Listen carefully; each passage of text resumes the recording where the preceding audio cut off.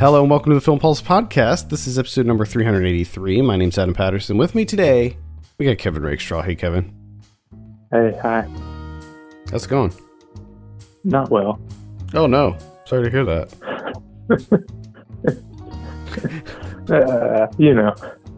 It's the thing. Yeah, it's a tough... It's life now. It's tough, you know? It's just tough. It's so bizarre and awful. Well, I hate it. fortunately, the car show has ended here, so none of the loud car noises anymore. You know, it went and... It felt like it was never going to end. It felt like it was never going to end. And they That would have been something. They ran If through my yard, too. Ended up moving there. They- nice. Yeah, I knew that was going to happen. they drove burn through out? my yard.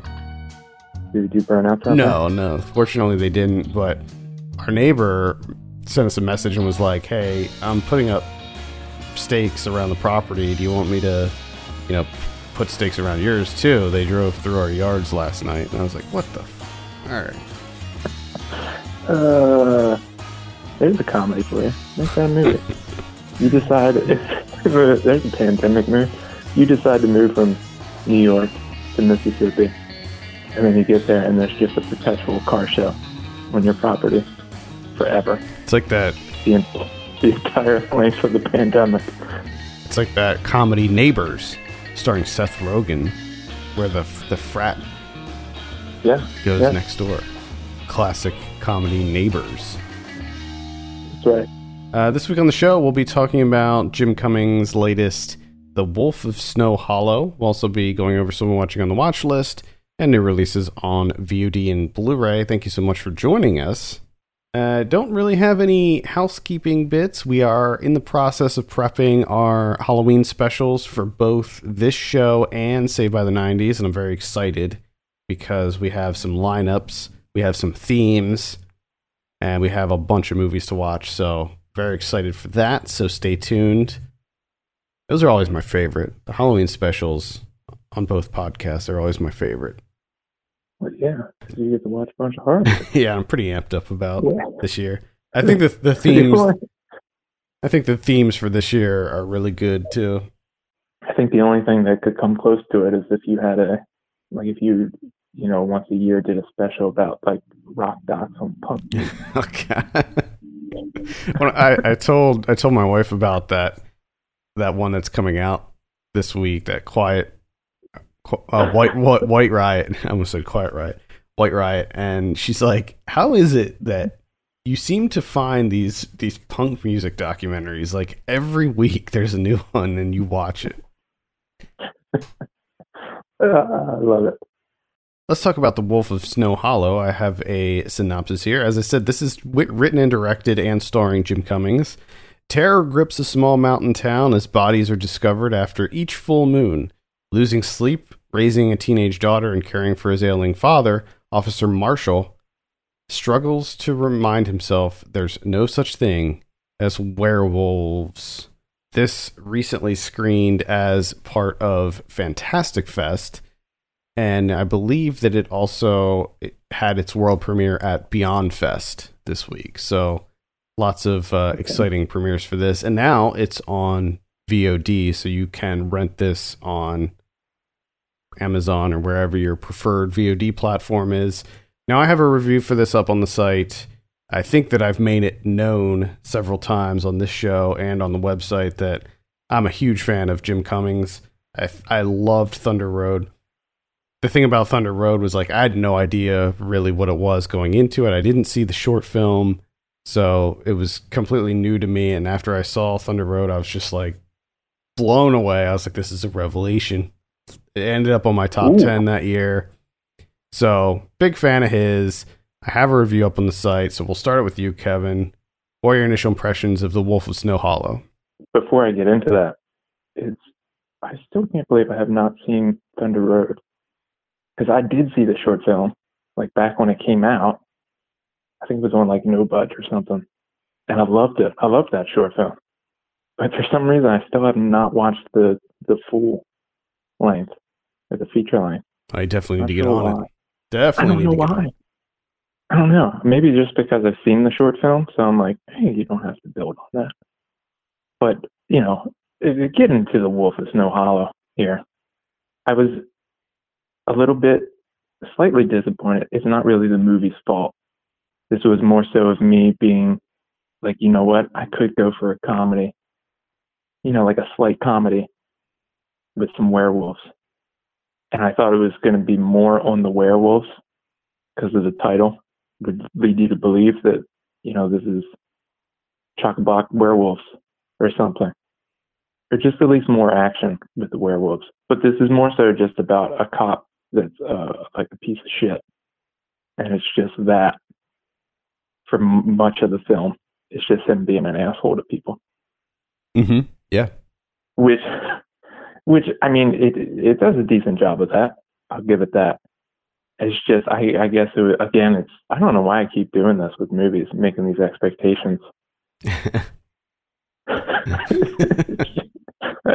I don't know how to watch movies anymore. I think that's my problem. You just lost it. I don't know what to do anymore. It's just like I'm putting too much into things, into like art and media. Like it's too much. Like I want him to be things because like I need like comfort or something, or just like an escape, and then they don't offer me that fault. Mm-hmm. So yeah, just coming back to that, I don't think I know how to watch movies anymore. Yeah, I mean, so it is sort of a genre mashup. There's a lot of comedy elements in it. There are horror elements. There's mystery elements. It has a little bit of I would say maybe like a Fargo, like a Coen Brothers vibe to it, and there's a certain mystery aspect of it too. People are ending up dead. People are being brutally murdered by this supposed werewolf, and this sheriff's department is trying to figure out what's going on. They're clearly out of their league, and then you have Robert Forster, who this is his final role, unfortunately, but he plays the sheriff. His health is beginning to fail, so he's not really able to take point. So his son, played by Jim Cummings, John is his name, John Marshall, is sort of taking the lead on this. And like you said, like he's not a super likable character, but I find him to be incredibly funny. If you've seen Thunder Road, he's very similar to his character in Thunder Road, where he plays this sort of tortured cop who the stresses of life are just bearing down on him so hard that the whole movie is just him systematically breaking down. Like his emotions just continue to break down further and further until, he gets to his final breaking point and hits rock bottom. And I love the way that Jim Cummings handles people in turmoil like that. Like I find it to be like it's pathetic. Like his characters are often pathetic, but they're also like it's also funny. It's like an awkward comedy, but also kind of sad too. So I really love how he handles his characters. And I think that, you have a lot of really interesting, colorful characters in this. Riki Lindholm is in here too. She plays one of the sheriff's deputies, and she's really the only one who is actually able to do like serious detective work. Everyone else is so incompetent that she's the only one actually doing anything. Yeah. So anyway, I really enjoyed this. I really liked the nice blend of comedy and horror. I thought that the whole mystery aspect of it as to like who the werewolf was, I thought was very, very surface level, and I felt like they could have gone a lot deeper with the mystery aspect of it. Like that was the biggest letdown for me, was how it all turned out as far as that, because it's set up to be this sort of, it's just set up to be a lot more involved than what it turns out to be. I think that's what disappointed me a little bit, because it starts off relatively well with the mystery, and as the victims, begin to pile up, it seems like it's fully invested in that, and that's where the main focus is going to be. But then it does that shift, and it goes down that different avenue, which is him just being stressed out and yelling at people, mostly just screaming at people to do their job, and being an asshole, which I didn't mind, but I just thought that kind of overtook, because it really felt like that took the main focus. We really didn't do anything with the werewolf until the end, and then we just kind of wrapped it up a little bit. I maybe just like more of a balance there. Mm-hmm. I think I would have been fully on board. I think it's but I mean, as it stands, I still enjoyed the movie. I think the best thing here is the script. It's quick, mm-hmm. it's snappy. This movie has a nice pace to it. Yeah. I love the dialogue, all the dialogue. This is a very quotable movie. I think Thunder Road, you can say the same thing, where, there's certain lines in this that I think you could easily just recite over and over again that are just so funny and so witty. And I really loved all of that. I think that a movie like this that straddles so many genres and has so many different elements in it, I think it's tough to balance all of that. And I think for the most part, it does a decent job of balancing it. Certainly I think that the horror and the comedy, there's not a situation where one overtakes the other. I think maybe it leans a little bit more on the comedy side, or even like the sort of a dark comedy side, where maybe not everybody finds this man's emotions being dismantled is funny, but I found it to be funny. So I think that leans a little bit more into that territory than the horror, but when there is, a sizable amount of people getting ripped apart by a werewolf in this. So yeah. I think it does a pretty decent job of balancing that. Again, I'll just reiterate, I think that the mystery layer is where it is a little bit lacking. Fortunately for me, the other elements sort of made up for that lack of mystery. And although I was a little bit bummed where it went and how they wrapped that stuff up, the actual like finale, like what it turns out to be, I found to be kind of refreshing. Like I liked the climax and where it went, even though I didn't feel like how they got there was necessarily compelling. The way that it turned out, I thought was. Yeah. I did enjoy it. I did enjoy the ending, where they ended up. But I agree with you. The way that they got there felt a little, kind of like an afterthought thrown together. I think the thing that gets me too is like with the focus of Jim Cummings, his Officer Marshall, breaking down and just being stressed out by not a whole lot. Like, it doesn't seem like he had a lot of stress in his life. He just seems like just even the smallest bit of him having to do something. him having to do his job. Just like, well, like all of a sudden it was the whole world was on his shoulders, which I did appreciate. How he kind of created that character where, this police officer is he's just awful person, just terrible. But the comedy aspects, I did enjoy them occasionally, but I think that this is something that I don't know if I've kind of like outgrown, or maybe like years ago I would have really been into, is that like mean-spirited comedy.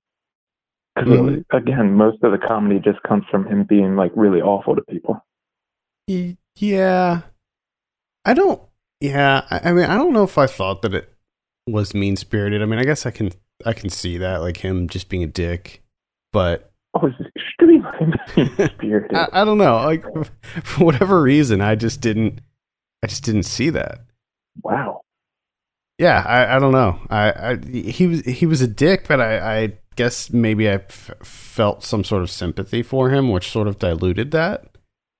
Like, this is a guy who's just struggling in every avenue of his life. I mean, he's a recovering alcoholic, so that's always a struggle. Then he is dealing with the stress of his job, which, you know, this is a very it takes place in a really small town, a small like mountain town, and they don't have murders there, so this is like a whole new thing. And he's trying to become sheriff, and he's trying to care for his dad, and he's trying to deal with his ex-wife and his daughter who's getting ready to go off to college, and just the weight of the world is like just crushing him. And I think that's where the sort of pathetic comedy comes into it. And yeah, I don't know if I found the comedy overall to be mean-spirited.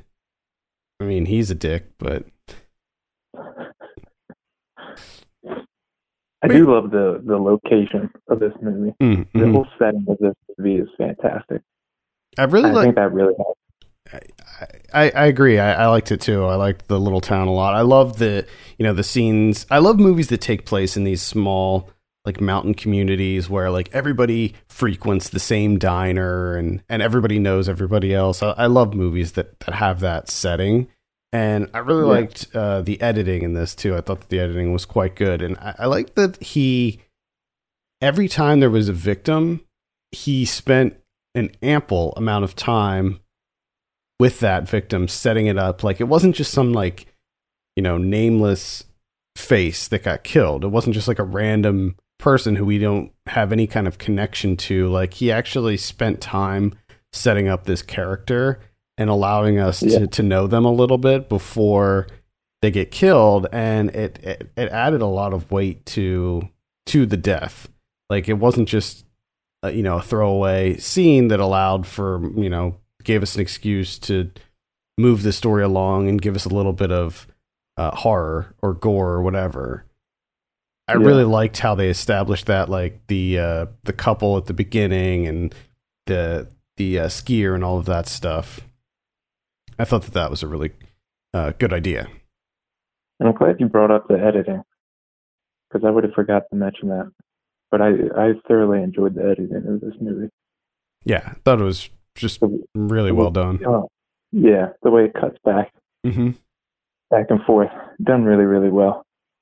Yeah, this is definitely a movie that I could see myself coming back to, rewatching, and just enjoying it all over. I mean, Thunder Road was the same way. I watched Thunder Road several times, and that's a movie that I can really enjoy. Comparing the two, again, like if you liked Thunder Road, if you liked the character that Jim Cummings played in Thunder Road, then this is essentially the same character. They're dealing with many of the same things.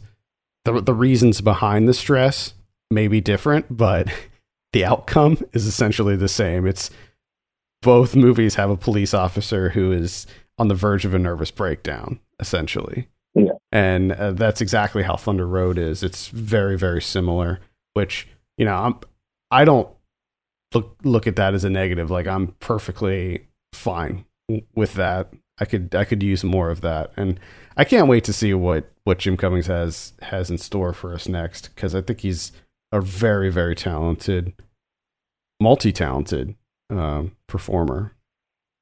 And the thing that I kind of forgot that this movie brought back to me is that I forgot that he was like a part of that Ornata collective with Danny Madden,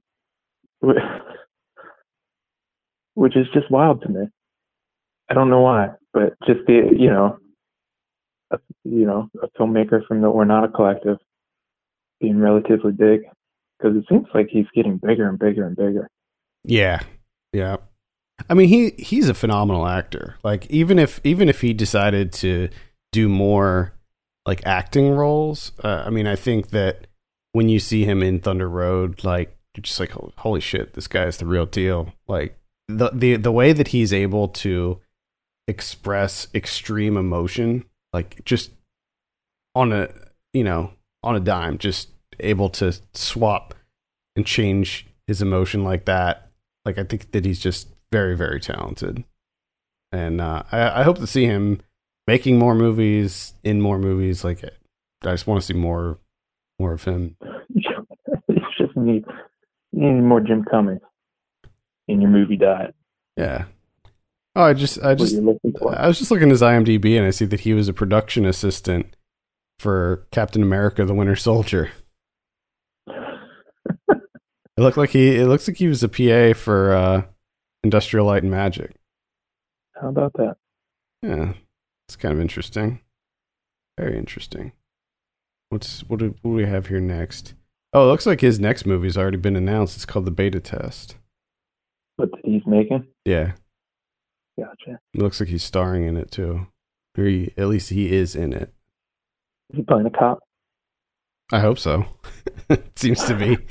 It seems to be. I mean, I doubt it. I bet he probably doesn't want to like pigeonhole himself into that type of role. It would be very interesting to see that happen. Is that he, becomes typecast into the role of a police officer that's kind of like a shitty person, but that he's the one that's facilitating that pigeonholing. Like, has that been done before? Maybe when you typecast yourself over and over again. I don't know. Maybe something tells me with his next movie, he's not going to be a cop, though. I just have a feeling he's not going to do that again. I hope not. All right. Any final thoughts on The Wolf of Snow Hollow? No, I don't think so. All right. Yeah, I definitely recommend it. This was really, really a joy to watch for me. In my review, I gave it an 8 out of 10. Kevin, what are you thinking on The Wolf of Snow Hollow out of 10? Yeah, I'll give it like a 6.5, 7. Well, there you go. Solid recommendation. Again, that is on VOD right now, so check it out. Perfect Halloween movie to get into the Halloween spirit. I keep thinking of something from this movie that makes me laugh a lot, which is just can you stand to your normal height, please? Or to your full height? I don't know why. But just the delivery of that line. Yeah. You could stand to your full height, please. There were a lot of lines in this that just made me laugh. Him asking the guy to take a hacksaw to the payphone and just do your job. Just love it. Love it. All right, let's talk about some more I'm watching. I think it's my turn this week. I started the week off with David Byrne's American Utopia. This is part of the New York Film Festival. This comes out on HBO Max, I believe, next week. I think like Saturday or Sunday, Friday, somewhere around there. But it's coming out very soon. Okay. This is the filmed version of David Byrne's Broadway show. This is directed by Spike Lee. And I don't typically like concert documentaries, and this is a Broadway show, so it's a little bit different. I guess I could say the same thing about recorded Broadway shows, just not super into them. But I really loved Stop Making Sense, which was the Talking Heads documentary, and I liked the music of David Byrne, so I was kind of interested in this. And then plus you have the direction by Spike Lee, so I was like, all right, yeah, sign me up. And it's a lot of positive things. Yeah, and I loved it. It was this is a really tremendous experience. Like, I think it's the only movie this year that actually made me tear up. That might be a lie. There might have been a couple other ones, but this one definitely evokes a lot of emotion. Really, really powerful show, and the way I think that Spike Lee coming into it added a lot to the visuals. I think that it was a pretty good idea to bring in. I think it was David Byrne's idea. I think he approached Spike Lee and was like, "Hey, do you want to do this?" And Spike Lee was like, "Hell yeah!" So, really good idea. highly recommend it. Even if you're not a huge fan of the Talking Heads or David Byrne's solo stuff, I think that you will still get a lot out of it. And I mean, the performances are incredible. Like, the talent on stage is just, I can't recommend it highly enough. I mean, I'm at sort of a loss for words on just how much I loved it. So it's one of these like it's one of these like feel good movies that it makes you feel like there's still good in the world, and that we can sort of recover from this slump that we're in, this horrible nightmare that we're living. Like, there's still hope. And I think that that's one of the big takeaways from this show, is that, like, even though we're at a very dark hour, there's still a light at the end of the tunnel. There's still something to hold on to. And I think that it's kind of interesting that, like, David Byrne does get very political in this show, and he does make sure that we all are aware of the horrible, atrocities that are happening in this country, but he does so in a respectful yet still sort of hopeful way, where we can where he's acknowledging that yes, there's a lot of work to do, but we can do it together. And I think that it's just a really incredible experience. I think, contrasting this to Stop Making Sense, I think Jonathan Demme, he shot like a pretty standard concert film. Like, Jonathan Demme was very matter of fact. Like, it was a pretty standard, the thing that makes Stop Making Sense incredible is the performance and the show itself. Whereas with American Utopia, you can see like Spike Lee's sort of signature on it, the way that he used 11 cameras for this show. So there's like cameras everywhere. There's like, lots of really crazy like zoom ins and stuff. It's just really, really good. And I highly, highly recommend it. Excited. Are you like, are you into the Talking Heads? Are you into David Byrne's stuff? Fucking obsessed. Oh, okay, cool. Love him. I specifically did not listen to the American Utopia album because I wanted to go into this like as cold as possible. Like, I didn't want to know like all the songs going into it. Yeah. So that was sort of one of the exciting things for me. Like, and he does play a lot of Talking Heads songs in this. Not a lot, but several Talking Heads songs. The biggies are in this. Yeah. And the versions that he does, and plus, it should be noted that this is all performed live. So this isn't like pre-recorded. It's not playback. It's not ad-libbed, dubbed. It's all performed live. And but the crazy thing is it sounds like it is playback because they're so good. You're just like, damn, like it sounds like it's a recording, but it's not. It's just incredible. He's been doing it for so long. I mean, I think like that goes to the other performers in his band too, because I mean, there's very complex instrumentation happening here, like a lot of different instruments being used, and they're like everything's wireless. So you have like the guitarist, the bass player, and they have wireless packs, so they're able to take part in the choreography too, like while they're playing. It's just I can't recommend it highly enough. I just talking about it, I just want to watch it again and experience it again. It's so good. It's always a good sign. Yeah, it's always a good sign.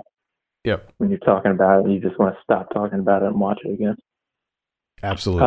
Which is not going to happen with the movie I'm going to talk about, which is The Comedy of Terrors from 1963, directed by Jacques Tourneur, which I did not know going in. I didn't know that he was the director.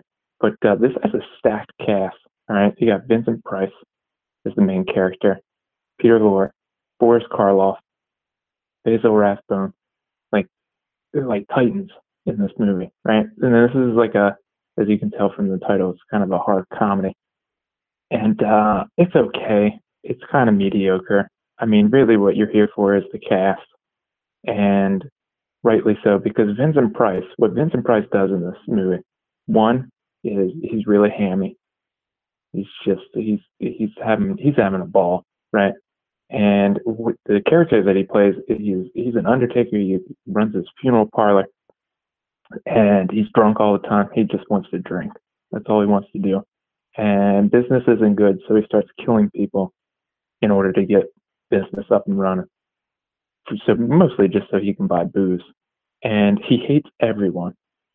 So all this movie is, for the most part, is Vincent Price being really hammy, drunk, and just very eloquently telling people off. Like he hates everyone. But of course he does it with a very flowery language. The high end stuff from back in the day. Mm-hmm. This isn't your dime store stuff that you got nowadays. This is thespian takedown. Mm-hmm. Mm-hmm. Mm-hmm. So yeah, I mean, if you're interested in that for like 84 minutes, yeah, you should watch it. And it's got a great cat. There's a great cat in this movie. Oh, nice. Which I found out is like a very, very famous cat. It's been in a lot of movies. So now I gotta go down that wormhole. Gotta check out that cat's filmography. Yeah, apparently this cat was a big deal. It had a movie. It was just he was the star. You don't see famous animals anymore. Like back in the day, like Benji and Lassie, like they were famous animals. Yeah.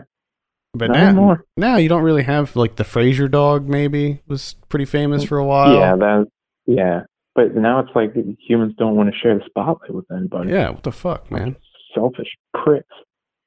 All right. And that is Comedy of Terrors. I covered the Nightstream Film Festival this weekend. It's a sort of a collaboration between a lot of different genre film festivals across the country. They're like sort of the mid-tier festivals. They got together and presented this weekend of fun and frights. A really impressive lineup, actually. The opening night film was called Run, which is directed by Anish Chaganty. This is the guy who did Searching, which came out, I think, in 2018. If you remember that one, it was the one with John Cho, and it was the Screen Life one, the one that took place on a computer screen. Yeah. I really liked it. It was really good. This one is okay. This is more of a conventional thriller. There's no computer screen stuff going on in this one, but it's about a teenager she's in a wheelchair. She has had a lot of health problems because she was born very, very premature. So she's got tons of health issues. And Sarah Paulson plays her mom, and the young woman played by Kira Allen.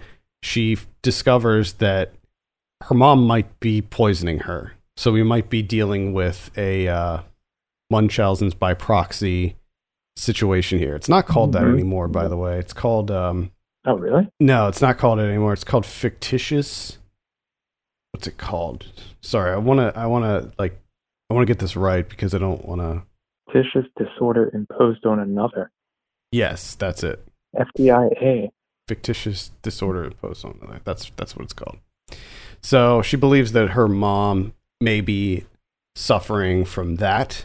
So it starts off as sort of a mystery thriller where she's trying to not only not let on to her mom that she made this revelation, but also like try to protect herself and then gather more information about what her mom is doing. And first of all, I want to say the casting of Kira Allen, she does an incredible job in this, and the fact that the filmmakers decided that they wanted to cast someone who is in a wheelchair in real life in the role, I think that added so much to it. And I think that this is a movie that Ryan should absolutely see because I think that it it really does a great job in representing people with disabilities. In fact, it might be the only movie I've ever seen where the lead actor is in a wheelchair in the movie, and then also in real life. Like that just never happens. So it's very rare. Yeah.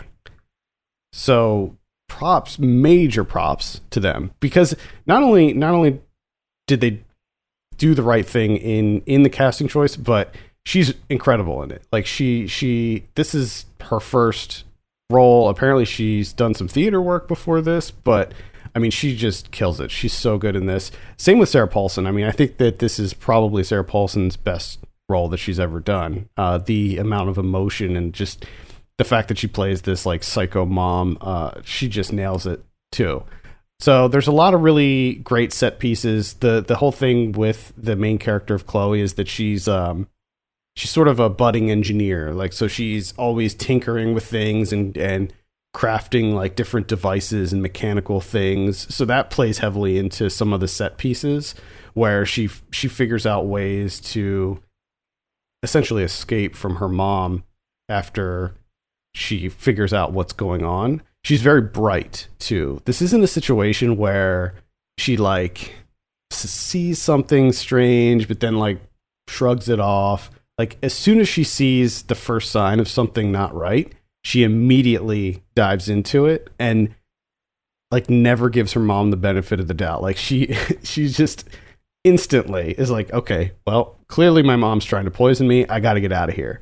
So she always makes the right decisions. And I found that so refreshing in a movie like this, because when you're 17, like you're inherently suspicious of your parents. Like that's just how it is. And the fact that she so immediately was just like, I got to get out of here. I got to get help.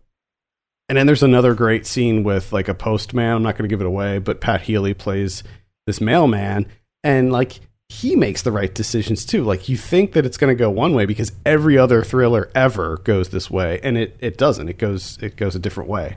The big sort of thing that brings it down is the fact that so much of this movie happens at the convenience of the plot. Like there's a scene where she finds this box full of evidence and causes all of these like revelations, and it's like, why would that box be sitting out just for her to, there's a lot of things that happen in this movie that are just so convenient.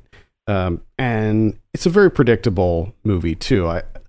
I said that it does a lot to go against sort of thriller tropes, but the overall like arc, like you just know where it's all going. And I predicted the end, like the final scene, I predicted it like very early on.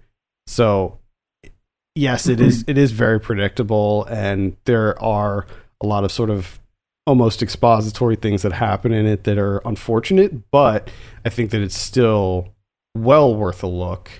And I had a really good time with it, despite those sort of small gripes. I have a full review for this up on the site too, a written review. Okay, all right. Again, that's called Run. It comes out November 20th. Okay, all right.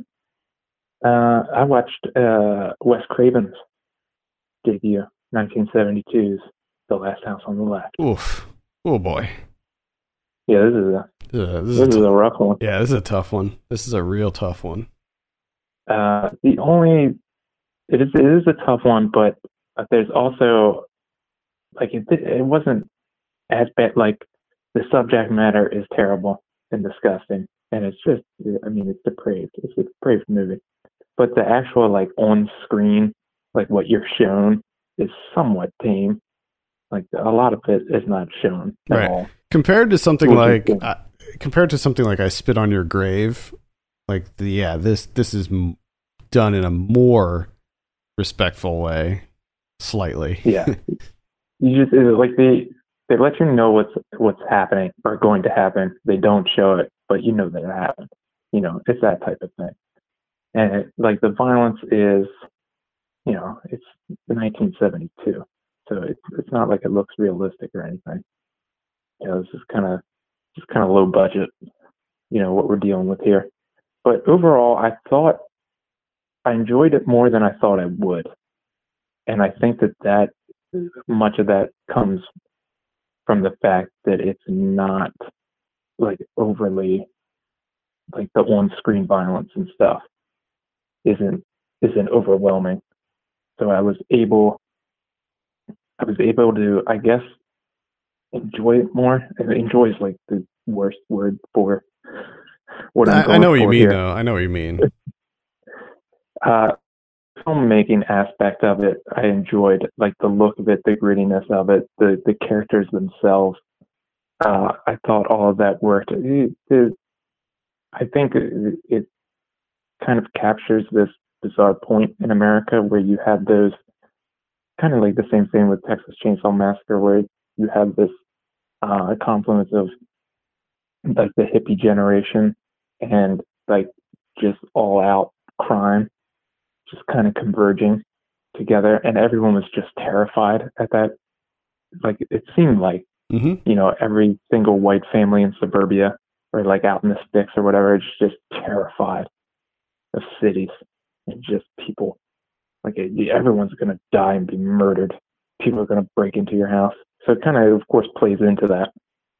And then everyone just becomes a killer. Yeah. Which I did not see that. I did not see that coming. Where this movie goes towards the end.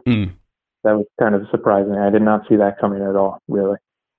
Yeah. And which is weird because it kind of turns into like this Home Alone type situation, which I did not know. I didn't know that was a thing. Yeah, didn't he? You didn't know that Home Alone was inspired by Last House on the Left from 1972? Well, this is another thing too, where I don't know why, but Last House on the Left, I went into it absolutely cold. Number one, I didn't know that it was Wes Craven's debut. Number two, I didn't know what this movie was about. I just knew that it was kind of, a classic, as they say. And judging from the title, which is really the only thing I knew about this movie, I thought it was a haunted house movie. So again, I don't know how to fucking watch movies. Like I was really confused. Well, you must have been in for a shock with this one. Well, I mean, the thing is that's cleared up pretty quickly. So I was like, okay, I can rearrange my expectations here. I was like, okay, this is not a haunted house movie.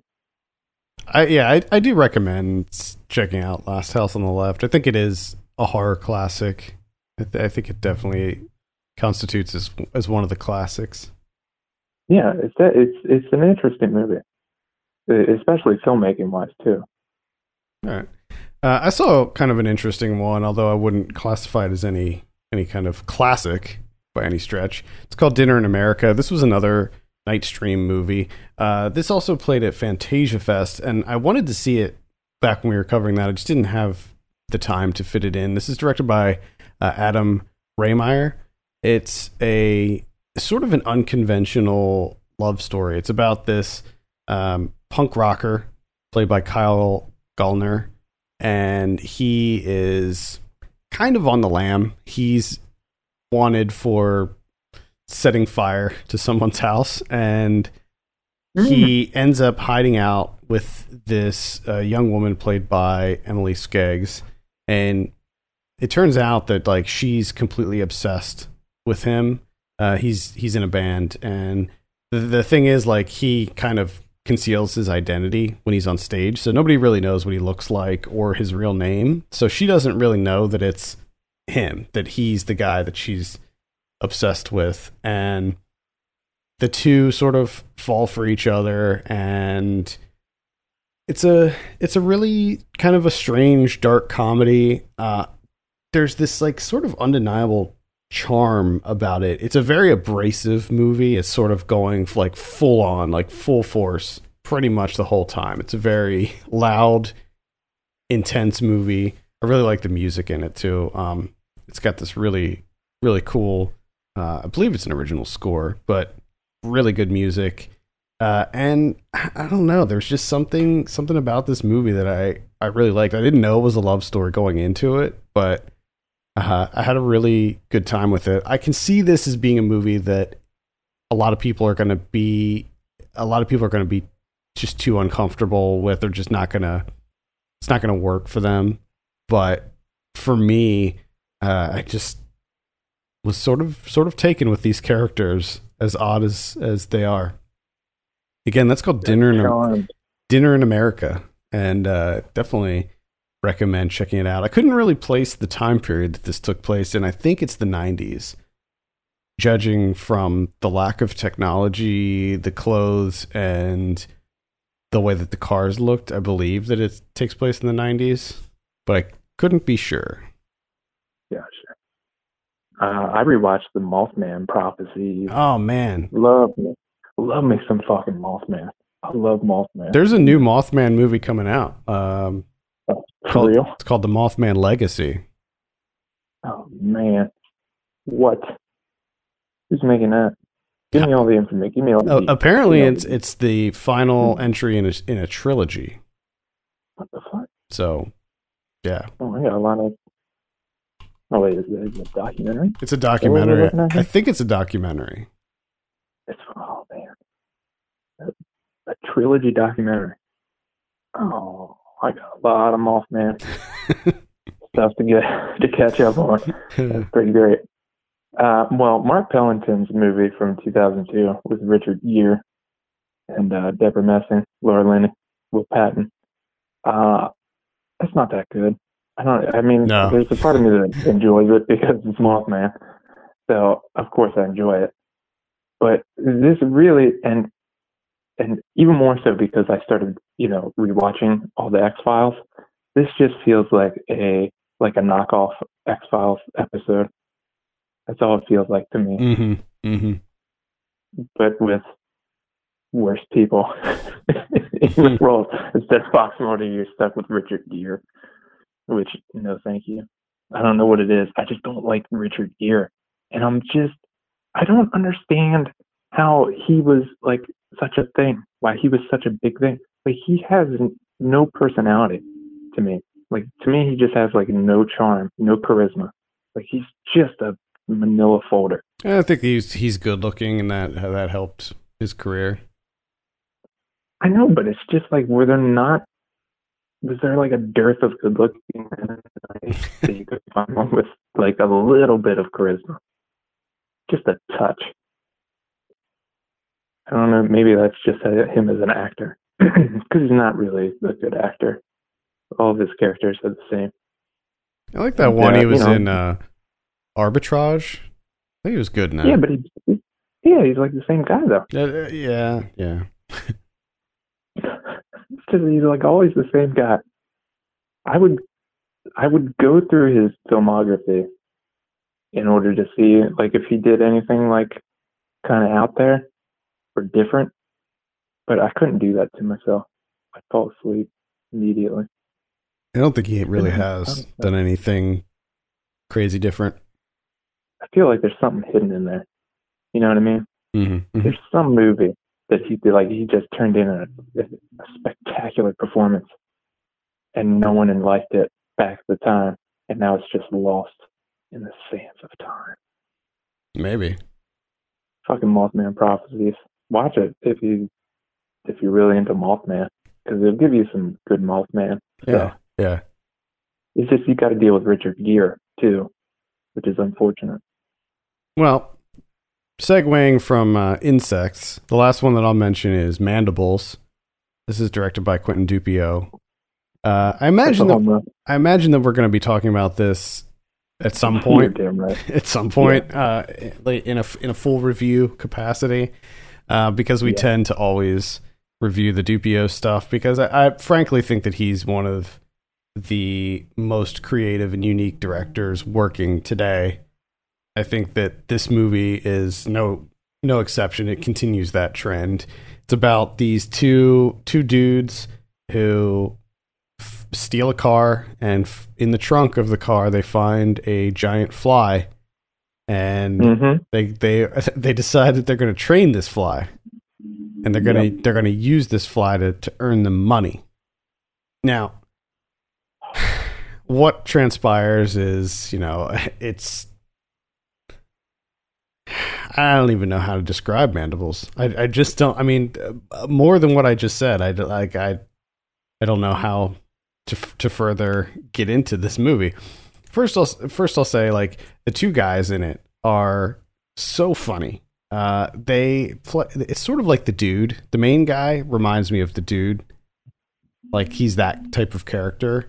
Or Harry, what's his name? Harry Dunn and Lloyd Christmas from Dumb and Dumber. Okay. Or Bill and Ted. Like that. Those types of characters. They do this really funny thing.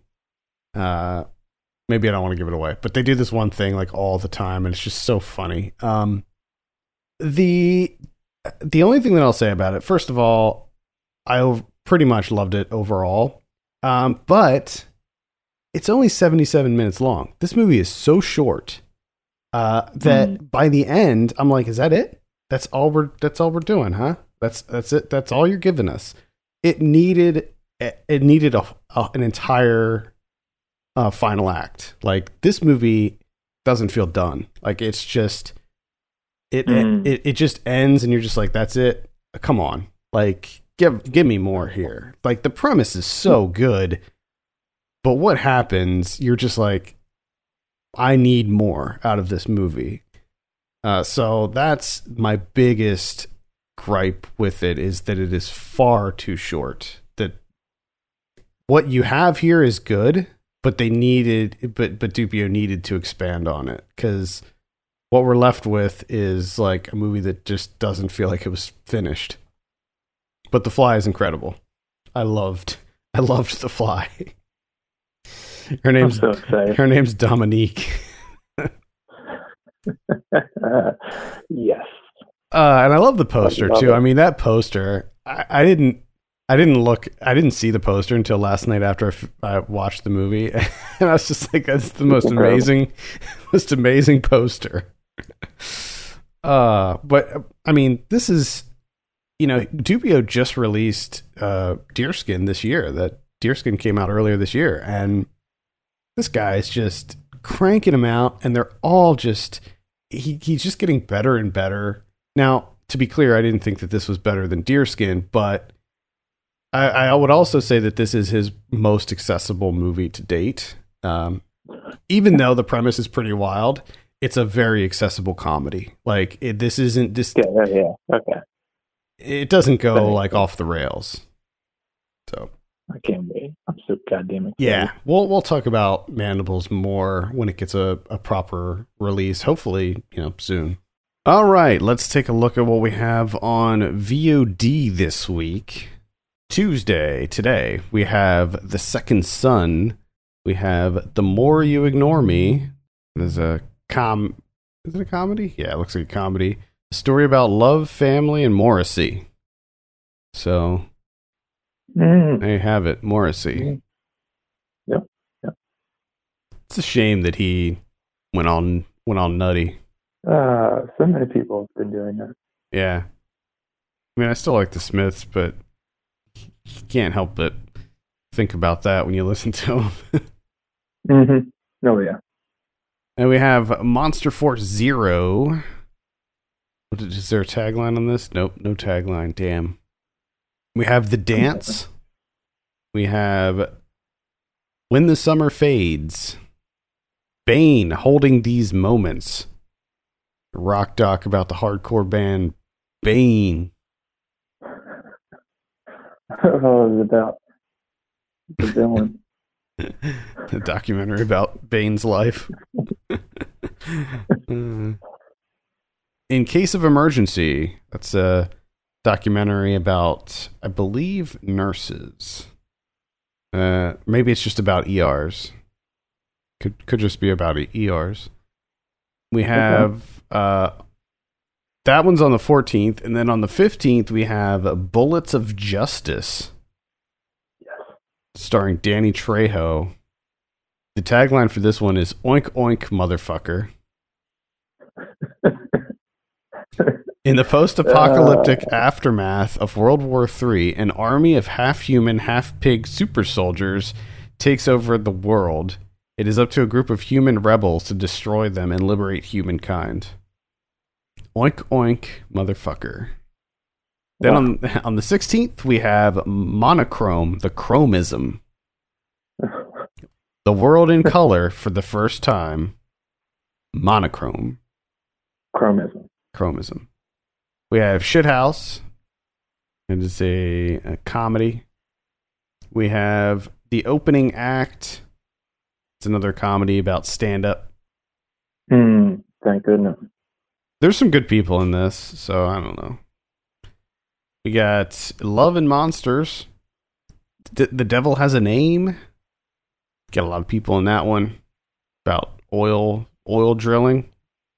Oh. David Strathairn is in there. He's like a farmer who, like, they start drilling for oil next to his farm, and it starts ruining his crops and stuff.